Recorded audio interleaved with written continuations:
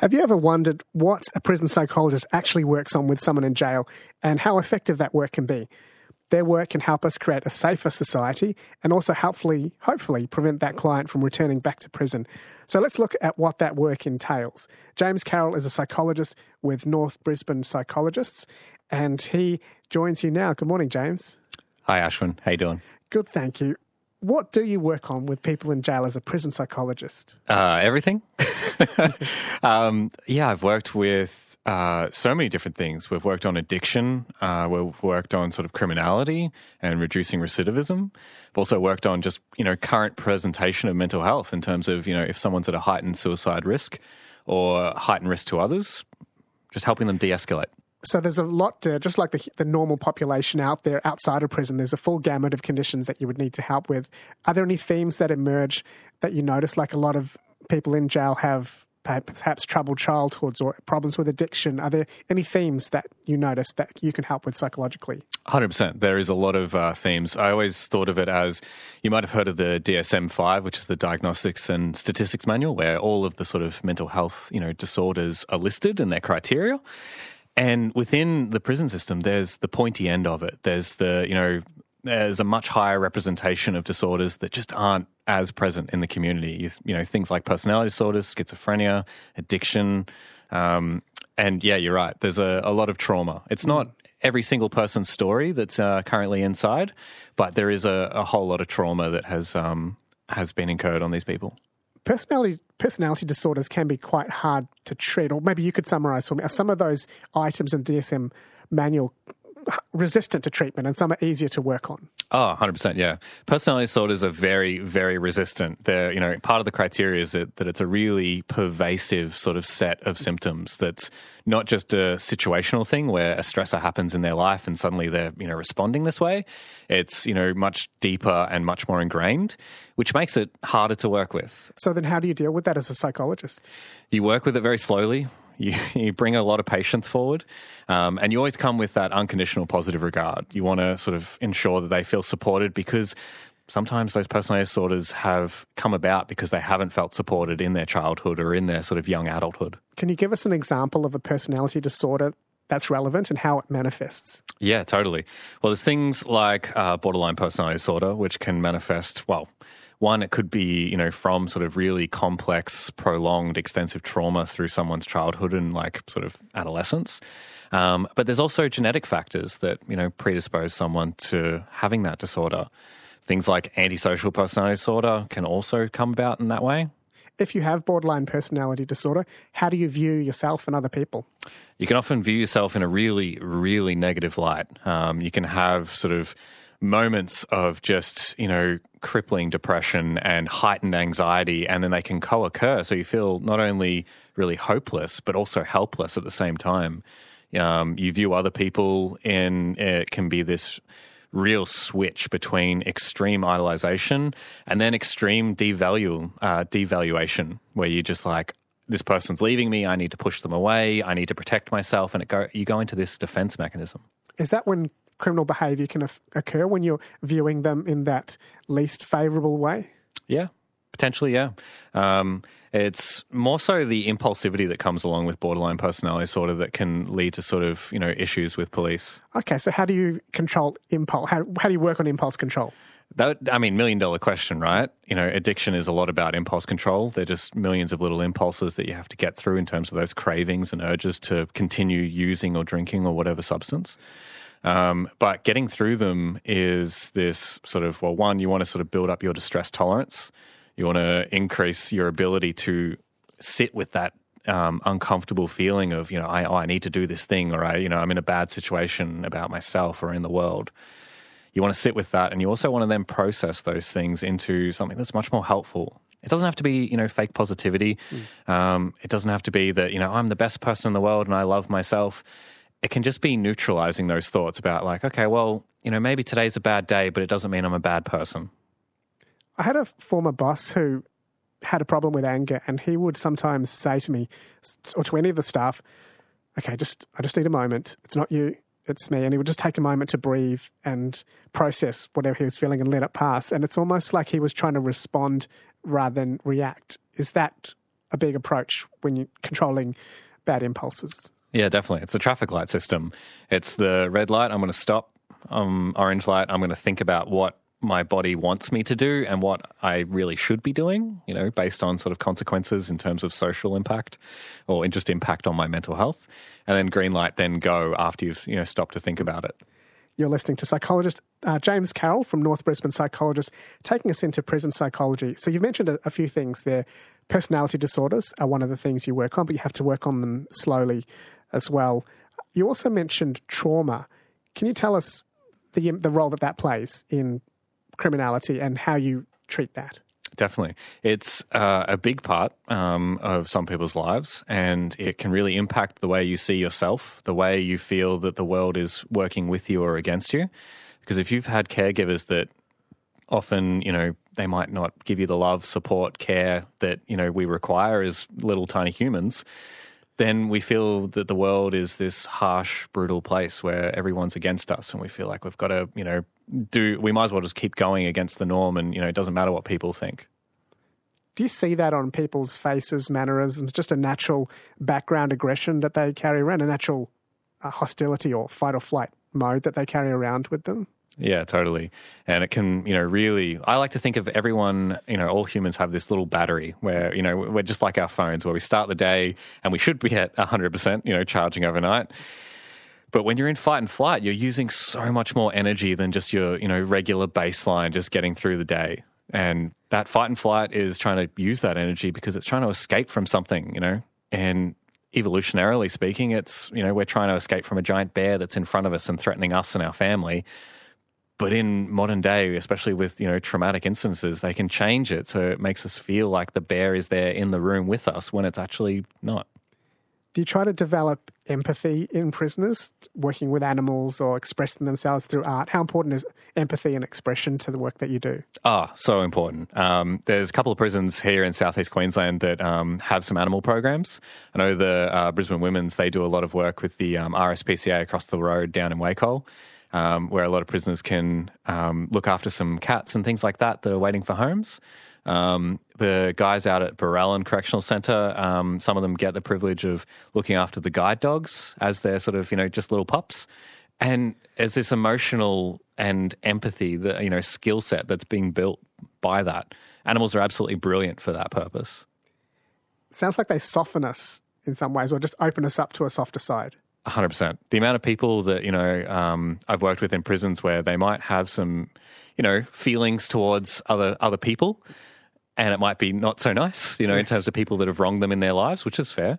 But when they talk about animals, they go into this automatic empathy of just like, this little, fluff ball, and it's, they're so happy, and you really resonate with that. It's a special power that animals have. I watched a video, I think it was yesterday, about a serval. The serval was just looking at a phone cord. That's all it had to do, and had 8 million views on Instagram. That's how we are addicted to cats' faces.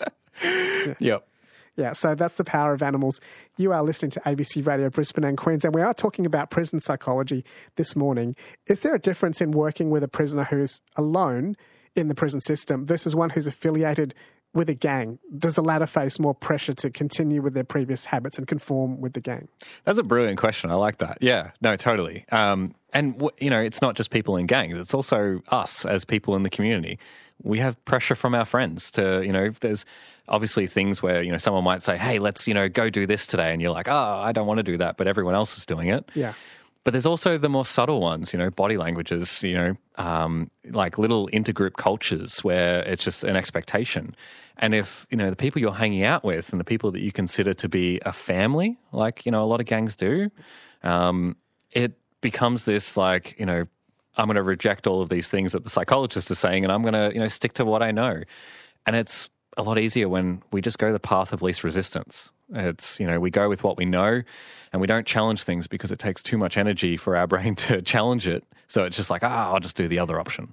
Sometimes when you're at school, the cool drug and alcohol counselor would come in and be rapping, and he'd have shorts on and a back to front cap, and he tries to fit in with the kids.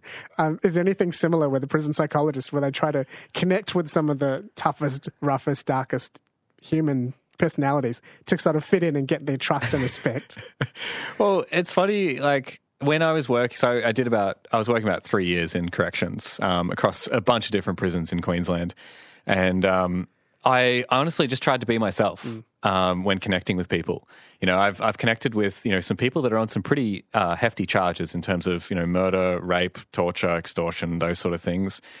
And, you find out these little bits of information that you realize that there's just a normal human underneath those really severe, offenses.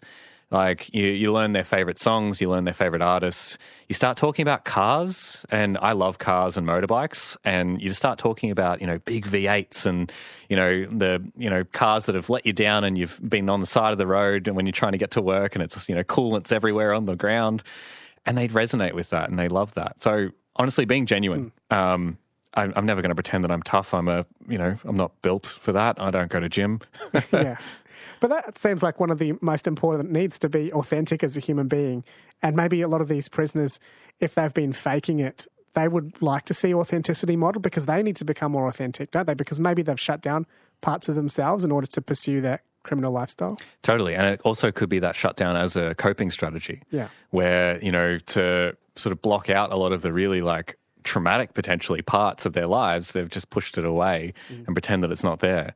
And it's hard, especially when there's, stigmas in Australia about guys shouldn't seek help for mental health and we should just all eat a cup of concrete. Yes. And it's like, that's not good for us. Well, then let me ask you about that. What gets in the way of your work being effective? Is it attitudes like that? Is it, if it's a personality disorder that you said it was quite difficult to treat? Is the prison environment not very conducive to psychological healing? Can you tell us about some things that get in the way of the work that you do in prison to try and improve people's psyches? Oh, totally. Yeah. Prison's a rough place. I'm not going to, pretend that it's all amazing and whatnot, because it is a very severe environment where there's a lot of things happening. I think one of the number one things for, someone not getting something out of our psych sessions is resistance. If someone's really open to just getting some strategies, even if they're just small little strategies, that's a huge win. But if someone's really resistant to it and, they're being forced to attend these sessions by a court order or, just because we're checking in on them and it's more of a risk assessment than an actual sort of treatment session, well, if they're resistant to it, they're not going to get out of it. You get out what you put in. And if, some of the clients that I've worked with in prisons, when they've been so open and so genuine and they just want to learn these helpful coping strategies to get a handle over addictions or their mental health, man, they can get a lot out of it. Do you find people are less open to change the older they get? Yeah, I think there's some resistance. And it's very natural. I'm going to be the same. I'm going to be, I'm 28 now. And when I get into my 60s and 70s, I'm going to be resistant to things. It's just how our, sort of our psyche works. But it doesn't mean that it's impossible to change. I've worked with a lot of older people in prisons and outside. And it's, again, that openness, and that openness to the therapy starts to, build as you build trust, and they see you as this human rather than just this title of psychologist or shrink. You were telling me off air before that one of your psychologist friends has got long hair and tattoos and is just themselves completely. So it sounds like it's really important in prison psychology not to be this establishment figure that's totally remote from their lives. Definitely, yeah. It was very hard working in corrections when all the psychologists, we wear the same uniform as the officers. You wear the blue short sleeve shirt, the big cargo pants, and then the big sort of police grade boots. And it's hard for the guys and girls inside to see you as a psychologist in that immediate reaction. It's suddenly oh, blue officer. You got this Pavlovian hurdle to walk in as soon as you walk in. Yeah, yeah. That's tricky. It was actually my earrings. I've got sort of stretcher-like earrings in my ears. And that was one of the things that really broke down a lot of sort of barriers because, some of the guys were just oh, I love your earrings. And it's yes, I'm not just the blue uniform. Yeah, okay. That's a graduation. All right, what is happening to the field? Is it changing? Are you starting to work with social workers more, collaborating with people's families? Is cultural work happening? How is prison psychology changing? Yeah, it's changing for the better. There's been a lot of sort of changes on a small and a big scale within our system. We've got cultural liaison officers who we worked very closely with, which was fantastic for all our sort of Indigenous guys and girls. We worked really closely with them. We worked a lot with sort of counsellors and sort of the educators when they're doing group sessions to try and help foster, well, if they're working on this in the group sessions, then how can we sort of build in and sort of make these skills more useful? And just when I sort of left in mid-2021, we were doing some work with occupational therapists as well. One of our clients had self-harmed quite a bit, and that had affected his sort of, use of pens and cutlery and whatnot. So we're getting OTs in to help him with, being able to use these normal daily tools again. You're listening to James Carroll, a psychologist with North Brisbane Psychologists, talking to us about, well, the work of prison psychology. We do have to move on with the show because we've just got a drummer coming in next. We've got Catherine Ball, a couple of stories because I'd love to talk to you a bit more. It's a fascinating field, but we are touching on Christmas with everyone. And as you were just about to come in, you mentioned Christmas can be a lonely place for people in prison. Can you just touch on that a bit more? 100%, yeah. Prison is a very lonely place. Visiting hours aren't exactly the most friendly things around holiday times. And when people hear about their family that are meeting up for, Christmas Day and having a lunch and, they're inside and it's just them, the walls and then these people that they're forced into a unit with, it can be so isolating. It's hard when the psychologists also don't work on, Christmas Day because we are humans and we do need a day off as well. But there's a lot of people in there that need a lot more support around these times. Father's Day, Christmas, and Easter are generally pretty rough times. If you could suggest one change that would improve the performance or improve the work that you do or reduce the chance of recidivism, can you just suggest something that should be done differently in the prison psych system? What, just one? We've only got a few minutes. Whatever you'd like to say, what as in general needs to be done differently? Oh, look, I think, having a bunch more psychs would be a brilliant thing because I think when people in the community hear about money being spent on prisons, they're like, well, no, these people have done wrong by society. But when we look at the research, spending money on prisons in a really positive way, especially like a Scandinavian model way, where you're focusing on people's mental health, you're trying to, build their skills, their recidivism is so much lower. They're much less likely to go back to prison once they get out. And that's a great thing. People can change. These people aren't their big sort of charges. That's not their identity. It's something that is a part of their past, but it shouldn't be part of their future. That's a great way to end. And you have also brought in a Christmas song for us to end the segment on. Can you tell us about what you've brought in? Yeah, it's John Lennon's The War Is Over. And it reminds me of, so when I first moved out of home, out of my parents' home, we would meet up for, sort of Christmas lunch at their place. And my dad would, go to put on his playlist. And, the first couple of songs would be John Lennon, The War Is Over, Paul Kelly's How to Make Gravy. And it just really set, the theme for the day. It wasn't those sort of over-repeated Christmas carols. It was songs with much more meaning and much more, sort of relation to the everyday person. You are listening to James Carroll there, and this is The War Is Over. James, thank you for coming in. Thank you so much, Ashwin.